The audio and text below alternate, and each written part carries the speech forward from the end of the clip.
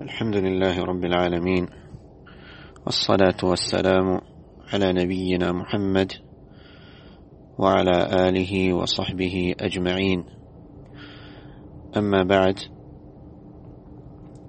zahvala pripada Allahu, gospodaru svih svjetova, jednom i jedinom. Salavate i salame donosimo na Allahu poslanika Muhammeda, njegovu časnu porodicu i sve plemenite ashabe. Molim uzvišenog Allaha subhanahu wa ta'ala da nas učini od onih koje je on subhanahu wa ta'ala počastio uputom, da nas učini od svojih iskrenih robova. Molim Allaha subhanahu wa ta'ala da učini da naša djela prate naše riječi. Molim ga subhanahu wa ta'ala da ukabuli naša dobra djela i molim ga subhanahu wa ta'ala da nam se smiluje i da nas poduči onome što će nam koristiti i da nas počasti korisnim znanjem i dobrim djelima. Draga i poštovana braćo i sestre,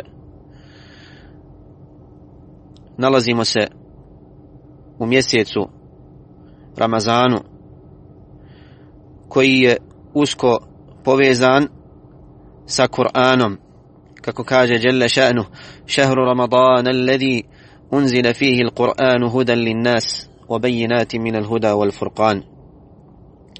U mjesecu Ramazanu je objavljen Kur'an. U mjesecu Ramazanu je objavljen Kur'an u kojem je uputa čovječanstvu. Dakle, Allah subhanahu wa ta'ala je Kur'an objavio u ovom plemenitom mjesecu, što ukazuje da je ovaj mjesec odlikovan Kur'anom i da trebamo se posvetiti Kur'anu posebno u ovom mjesecu, kao što je to radio Allahu poslanik Muhammed sallallahu alaihi wa sallam, kako prenosi Aisha radijallahu anha, da je poslanik sallallahu alaihi wa sallam kada bi nastupio Ramazan imao običaj posvetiti se Kur'anu, zato što bi mu dolazio Džibril alaihi salam, pa bi sa njim učio i proučavao, izučavao Allahovu plemenitu knjigu Kur'an. Rekao je uzvišeni Allah subhanahu wa ta'ala prenoseći riječi Rasulullaha sallallahu alaihi wa sallam: وقال الرسول يا رب إن قوم اتخذوا هذا القرآن مهجورا. I reče poslanik Muhammed sallallahu alaihi wa sallam: وقال الرسول يا رب إن قوم اتخذوا هذا القرآن مهجورا. O gospodar moj, ja Rabbi, doista je moj narod uzeo ovaj Kur'an za heđr. Doista moj narod izbjegava ovaj Kur'an. Žali se poslanik sallallahu alaihi wa sallam uzvišenom Allahu na to da njegov narod ne pridaje dovoljno pažnje Allahovoj plemenitoj knjizi. Ja Rabbi inna qawmi ittakhadhu hadha al-Qur'ana mahjura. O gospodaru moj, teško pada Allahovom poslaniku sallallahu alaihi wa sallam, doista moj narod izbjegava ovaj Kur'an. Ne daje mu dovoljno pažnje, ne pridaje mu dovoljno pažnje, ne uzdiže ga na stepen koji mu pripada, ne posvećuje mu se dovoljno. Šta to znači izbjegavati Kur'an? Islamski učenjaci su o tome govorili i spominjali su primjere izbjegavanja Kur'ana. A jedan od primjera izbjegavanja Kur'ana je izbjegavanje učenja Kur'ana. Izbjegavanje učenja Kur'ana i razumijevanja Kur'ana i rada po tom Kur'anu. Izbjegavanje liječenja Kur'anom i svaka druga vrsta izbjegavanja. Uzvišeni Allah subhanahu wa ta'ala objavio je ovaj Kur'an da bi bio uputa i putokaz ljudima, da bi se radilo po njemu, da bi se učio. a iz učenja proizilazi da radimo po njemu. Jer od pukog učenja, čitanja harfova, bez rada po Kur'anu, nema puno koristi. Pogotovo ako radimo suprotno kuranskim naredbama. Radimo suprotno kuranskim smjernicama.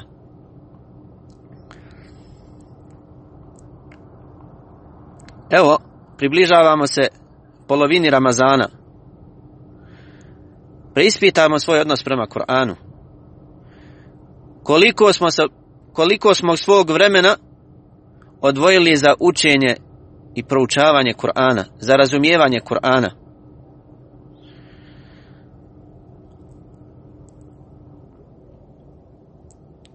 Uporedimo stanje prvih generacija sa našim stanjem kada je u pitanju učenje Kur'ana.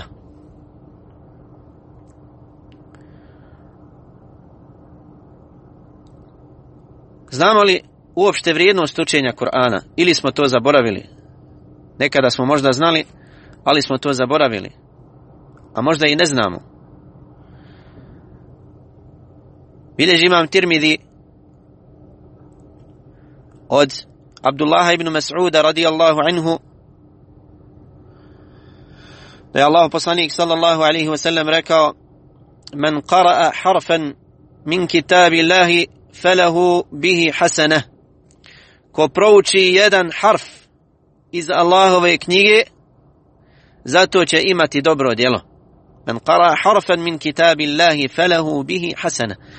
Ko prouči jedan harf, samo jedan harf iz Allahove knjige, imaće zato dobro djelo. Wal hasanatu bi ashri amthaliha. Kaže, a dobro djelo deseterostruko se nagrađuje kod uzvišenog Allaha. Za jedno dobro djelo imaćeš 10 dobrih djela, naćeš 10 dobrih djela kod uzvišenog Allaha subhanahu wa ta'ala. Man jaa bil hasanati falahu ashru amthaliha, kako kaže dželle šanu. Ko dođe sa jednim dobrim djelom na sudnjem danu, imaće 10 istih dobrih djela.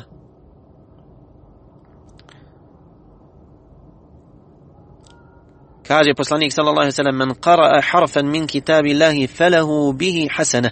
Ko prouči jedan harf iz Allahove knjige, zato imaće dobro djelo, a dobro djelo desetorostruko se nagrađuje. Pa kaže poslanik sallallahu alejhi ve sellem: "La aqulu alif lam mim harf." Ja ne kažem da je alif lam mim harf, nego je alif harf i lam je harf i mim je harf. Dakle, onaj koji uči Kur'an, za svaki proučeni harf ima nagradu, ima dobro djelo kod uzvišenog Allaha. Ima dobro djelo kod uzvišenog Allaha. Koliko samo harfova ima na jednoj stranici Kur'ana. A koliko samo harfova ima kada čovjek prouči čitav Kur'an. Koliko dobrih djela. Počast Allahova subhanahu wa ta'ala i milost i blagodat kojom je počastio one koji uče Kur'an.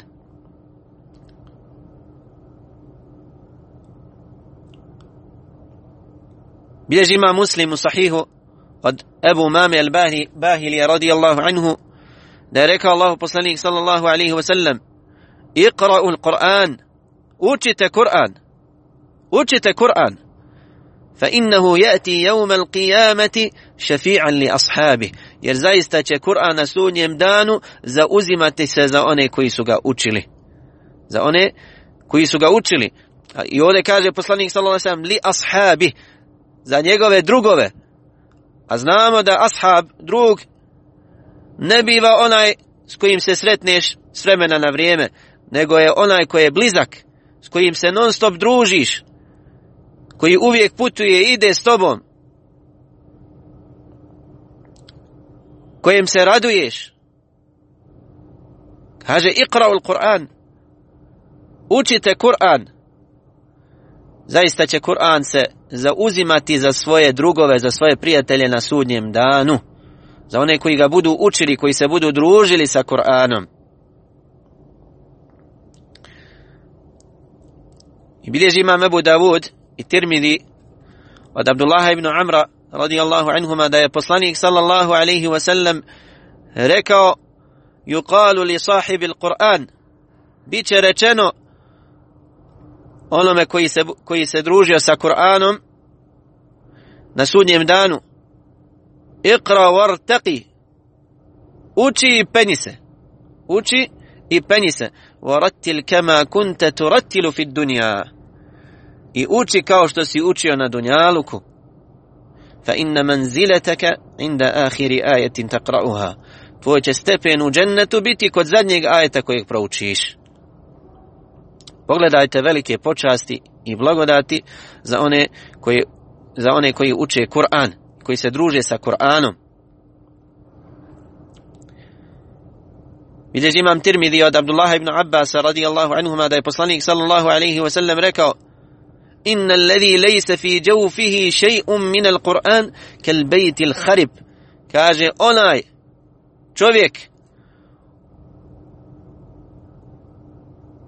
u čijim prsima, u čijem srcu nema ništa od Kur'ana, je poput napuštene kuće, poput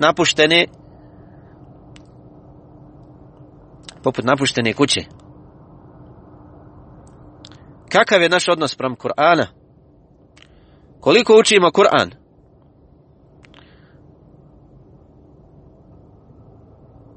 U mjesecu Ramazanu kakav je naš odnos? A da ne govorimo mimo Ramazana. Da ne govorimo mimo Ramazana. Pogledajmo samo kako su prve generacije provodile ramazanske dane i koliko su vremena posvećivale učenju Kur'ana. Spominje se da je Aswad an-Nakhai u Ramazanu svake druge noći završavao hatmu Kur'ana. Svake 2 noći bi proučio Kur'an. Dakle, 15 hatmi bi otprilike završio u Ramazanu. A spavao bi između akšama i jacije. Znači, svo ostalo vrijeme provodio bi u učenju Kur'ana. A mimo Ramazana učio bi ili završavao bi hatmu svakih 6 noći. Poznati učenjak Qatada ibn Di'ama as-Sadusi imao je običaj proučiti hatmu svakih 7 dana mimo Ramazana. A kada bi nastupio Ramazan, proučio bi hatmu svaka 3 dana. A kada bi nastupilo zadnjih 10 dana Ramazana, učio bi hatmu svaki dan. Završavao bi po 1 hatmu svaki dan. Još više od toga spominje se u biografiji imama Šafije, Muhammed ibn Idrisa Šafiji, poznati imam, da bi u Ramazanu završavao 60 hatmi. Da bi u Ramazanu završavao 60 hatmi. Imam Buhari, poznati imam, autor hadijske zbirke, najvjerodostojnije hadijske zbirke, svaki dan završavao bi hatmu u Ramazanu.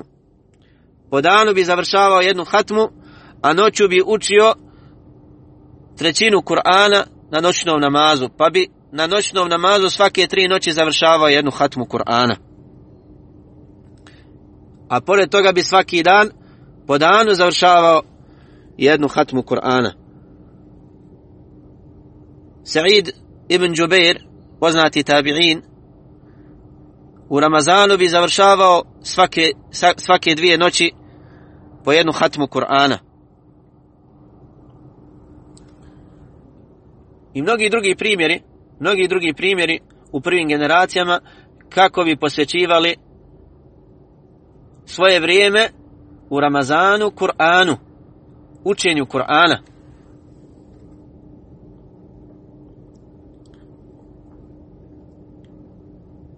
I to im nije predstavljalo opterećenje, niti težinu, nego bi osjećali u tome slast i sreću koju mi teško da možemo danas osjetiti. Možda čak kada nam neko spominje ove primjere, ne vjerujemo u njih. Kažemo da je to nemoguće. Kako će završiti 60 hatmi u Ramazanu? Kako će završiti 30 hatmi u Ramazanu? Kada je spavao? Kada je jeo? Znači, dolaze nam razne misli kada čujemo ove primjere.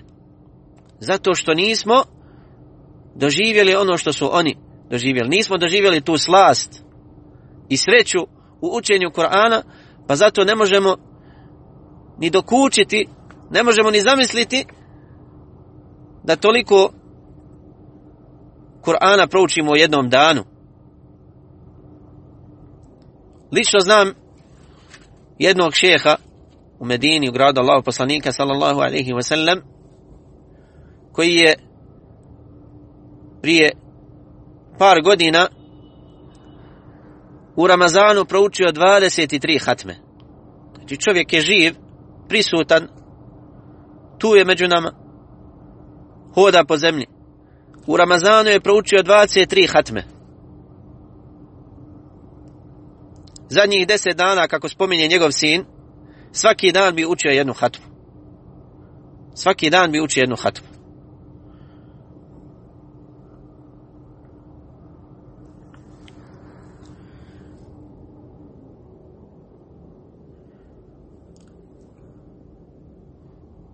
Zato što nemamo običaj da se družimo puno sa Kur'anom, učenje Kur'ana nam predstavlja poteškoću. Pa kada nastupi Ramazan, možda se pripremimo psihički prije Ramazana, nanijetimo da ćemo učiti Kur'an,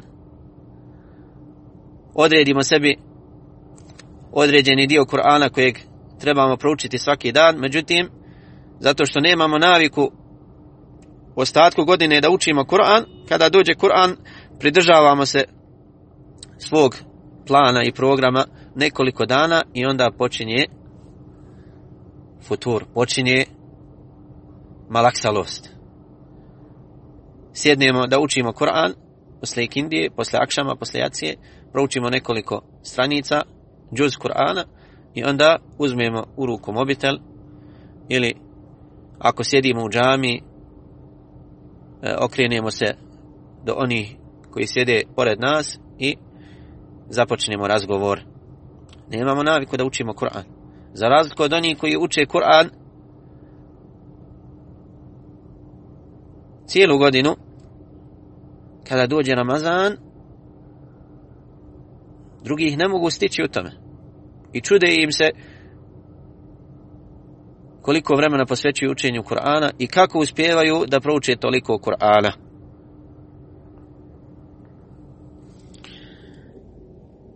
Jednom prilikom prijatelji od Kurza ibn Webere, rahimahullahu ta'ala, ušli su kod njega i zatekli ga kako plače. Pa su ga upitali, šta te je to rasplakalo, Allah ti se smilovao? Pa on kaže, zatvorena su mi vrata i spuštena je pregrada. Zastor je spušten. Zašto to govoriš? Pitaju ga. Kaže, sinoć nisam proučio svoj virt Kur'ana. Sinoć nisam proučio svoj virt Kur'ana. Propustio sam da proučim dio Kur'ana kojeg imam običaj da učim svaku noć. Kaže, a to je vjerovatno radi grijeha kojeg sam učinio. To je vjerovatno radi grijeha kojeg sam učinio. Šta reći za nas, draga braćo i sestre? Šta reći za nas? Znači, oni su plakali kada ispuste, možda bi proveo čitav dan plačući, kada propusti da prouči dio Kur'ana kojeg je naumio da prouči svaku noć. 5, 10, 15 džuzeva. Plače, toliko mu je teško i toliko ga boli što je propustio taj svoj virt Kur'ana, da ne može sebi da dođe. A mi možda se tako osjećamo ako nam nestane interneta ili mreže dan, dva, pa ne možemo sebi da dođemo. Da nas nije šta prošlo na tim društvenim mrežama, pa ne možemo normalno da živimo bez interneta, bez mreže. Takav je njihov bio odnos prema Kur'anu. Nisu mogli da se rastanu od Kur'ana.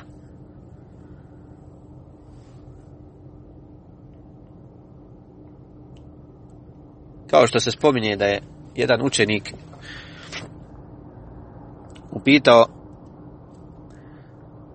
šeha, kaže, kakav je bio odnos prvih generacija prema Kur'anu? Možeš li mi to opisati? Pa kaže, identičan tvom odnosu prema svom mobitelu. Kaže, tvoj odnos prema mobitelu je primjer odnosa selefa prema Kur'anu. Onako kako se mi danas odnosimo prema svojim mobitelima, čuvamo ih, nosimo ih uvijek sa sobom, punimo ih, uvijek smo tu na vezi, uvijek pratimo da nas ne prođe nešto, da slučajno šta se ne desi, a da nismo to čuli ili da nismo u toku. Kada otvorimo 2, 3, 4, 5 sati prođe, nismo ni svjesni onoga što se dešava oko nas. Možda nas djeca dozivaju, možda roditelji, možda supruga sa nama razgovara, ne čujemo ništa oko nas, udubljeni smo u mobitel. Znači, takav je bio odnos selefa prvih generacija prema Kur'anu. Takav je bio odnos prvih generacija prema Kur'anu. Znači, kada bi učili Kur'an, izgubili bi osjećaj za ono što je oko njih. Udubili bi se u Kur'an i kur'anske pouke i poruke, toliko da ne bi osjećali šta se dešava oko njih, koji je dan, koliko je sati.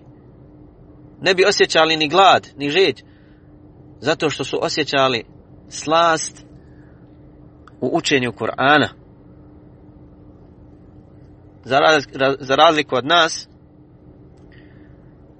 koji kada učimo Kur'an, kao da se brdo iznad nas diglo, ili kao da nam je stavljen teret na leđa, gledamo da završimo dio kojeg smo sebi zacrtali da ćemo ga završiti, da bi prešli na ono što nam je draže i ono što je bitnije. Iako možda mi to ne smatrali, tako i ne govorili, međutim svojim djelima tako pokazujemo.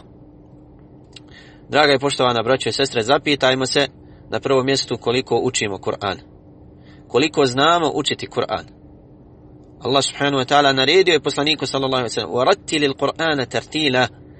I Kur'an razgovjetno izgovaraj. Lijepo Kur'an uči. Ovaj Kur'an je sačuvan i do nas dostavljen s generacije na generaciju, preuzet od Allahov poslanika sallallahu alejhi ve sellem. Allahov poslanik sallallahu alejhi ve sellem preuzeo ga od Džibrila alejhi selam, a Džibril ga je preuzeo od gospodara svih svjetova.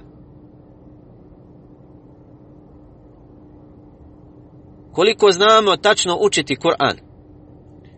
Mnogi od nas su godinama u islamu, a još uvijek se muče kada uče Kur'an. Ne znaju učiti Kur'an pravilno. Ne znaju učiti Kur'an onako kako je objavljen i kako je Allah subhanahu wa ta'ala zadovoljan da se uči.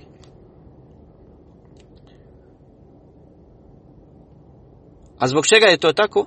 Zato što ne posvećujemo dovoljno vremena Kur'anu. Ne posvećujemo dovoljno vremena Kur'anu. I zato nam učenje Kur'ana predstavlja problem. Predstavlja nam problem da naučimo učiti Kur'an razgovjetno. Teško nam se družiti sa Kur'anom. Koliko razumijemo Kur'an? Skoro me jedan brat pita,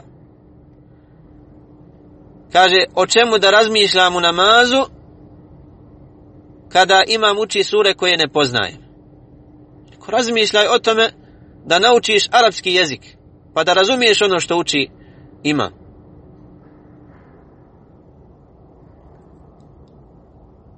Učimo Kur'an, ne razumijemo Kur'an. I ono što razumijemo, da li je naše razumijevanje ispravno?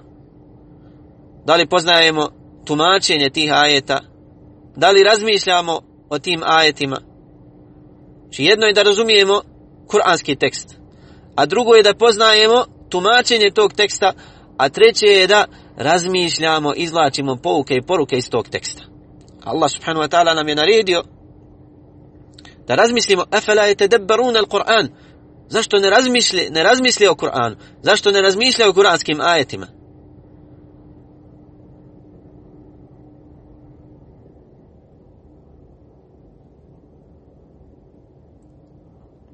Koliko radimo po Kur'anu? Koliko radimo po Kur'anu? Da li sudimo po Kur'anu u međusobnim sporovima? Da li se vraćamo na kuranske naredbe i zabrane? Da li u međusobnim sporovima kada se posvađamo, kada se desi neki spor među nama, vratimo se na Kur'an da nam presudi, jer je sunnet Allahov poslanika sallallahu alaihi wa sallam. Da li tražimo lijeka u Kur'anu? وَنُنَزِّلُ مِنَ الْقُرْآنِ مَا هُوَ شِفَاء. Od Kur'ana objavljujemo ono što je lijek. Da li tražimo lijeka u Kur'anu? Kada osjećamo tjeskobu, kada osjećamo tugu, kada osjećamo zabrinutost, da li u Kur'anu tražimo lijek?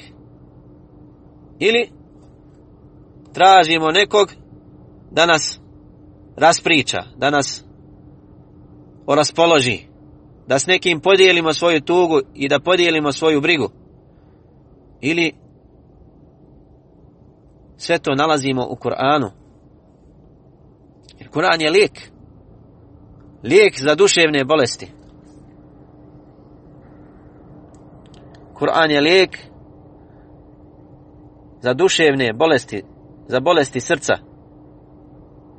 Ako ne tražimo lijek u Kur'anu, onda je to jedan vid izbjegavanja Kur'ana. Ako ne učimo Kur'an, to je jedan vid izbjegavanja Kur'ana.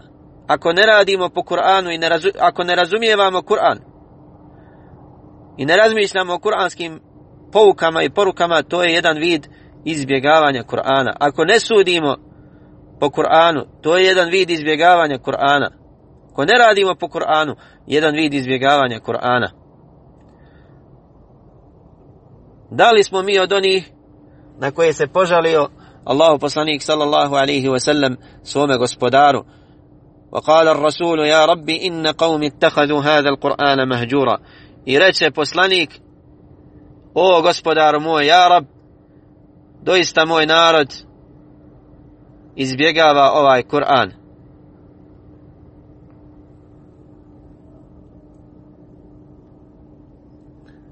Molim Allaha subhanahu wa ta'ala da učini Kur'an proljećem našeg srca i naših prsa, da nam omili učenje Kur'ana, da nam olakša rad po njemu. I molim ga subhanahu wa ta'ala da nas učini od sljedbenika Kur'ana, od onih kojima će biti rečeno uči i penji se u džennetske deređe kao što si učio na dunjaluku. I molim Allaha subhanahu wa ta'ala da učini Kur'an našim šefađijom na sudnjem danu, da se Kur'an zauzme za nas, da bude dokaz za nas, a ne protiv nas. A naša posljednja dova je alhamdulillahi rabbil alamin, wassalatu wassalamu ala nabina Muhammadu wa ala alihi wa sahbihi ajma'in.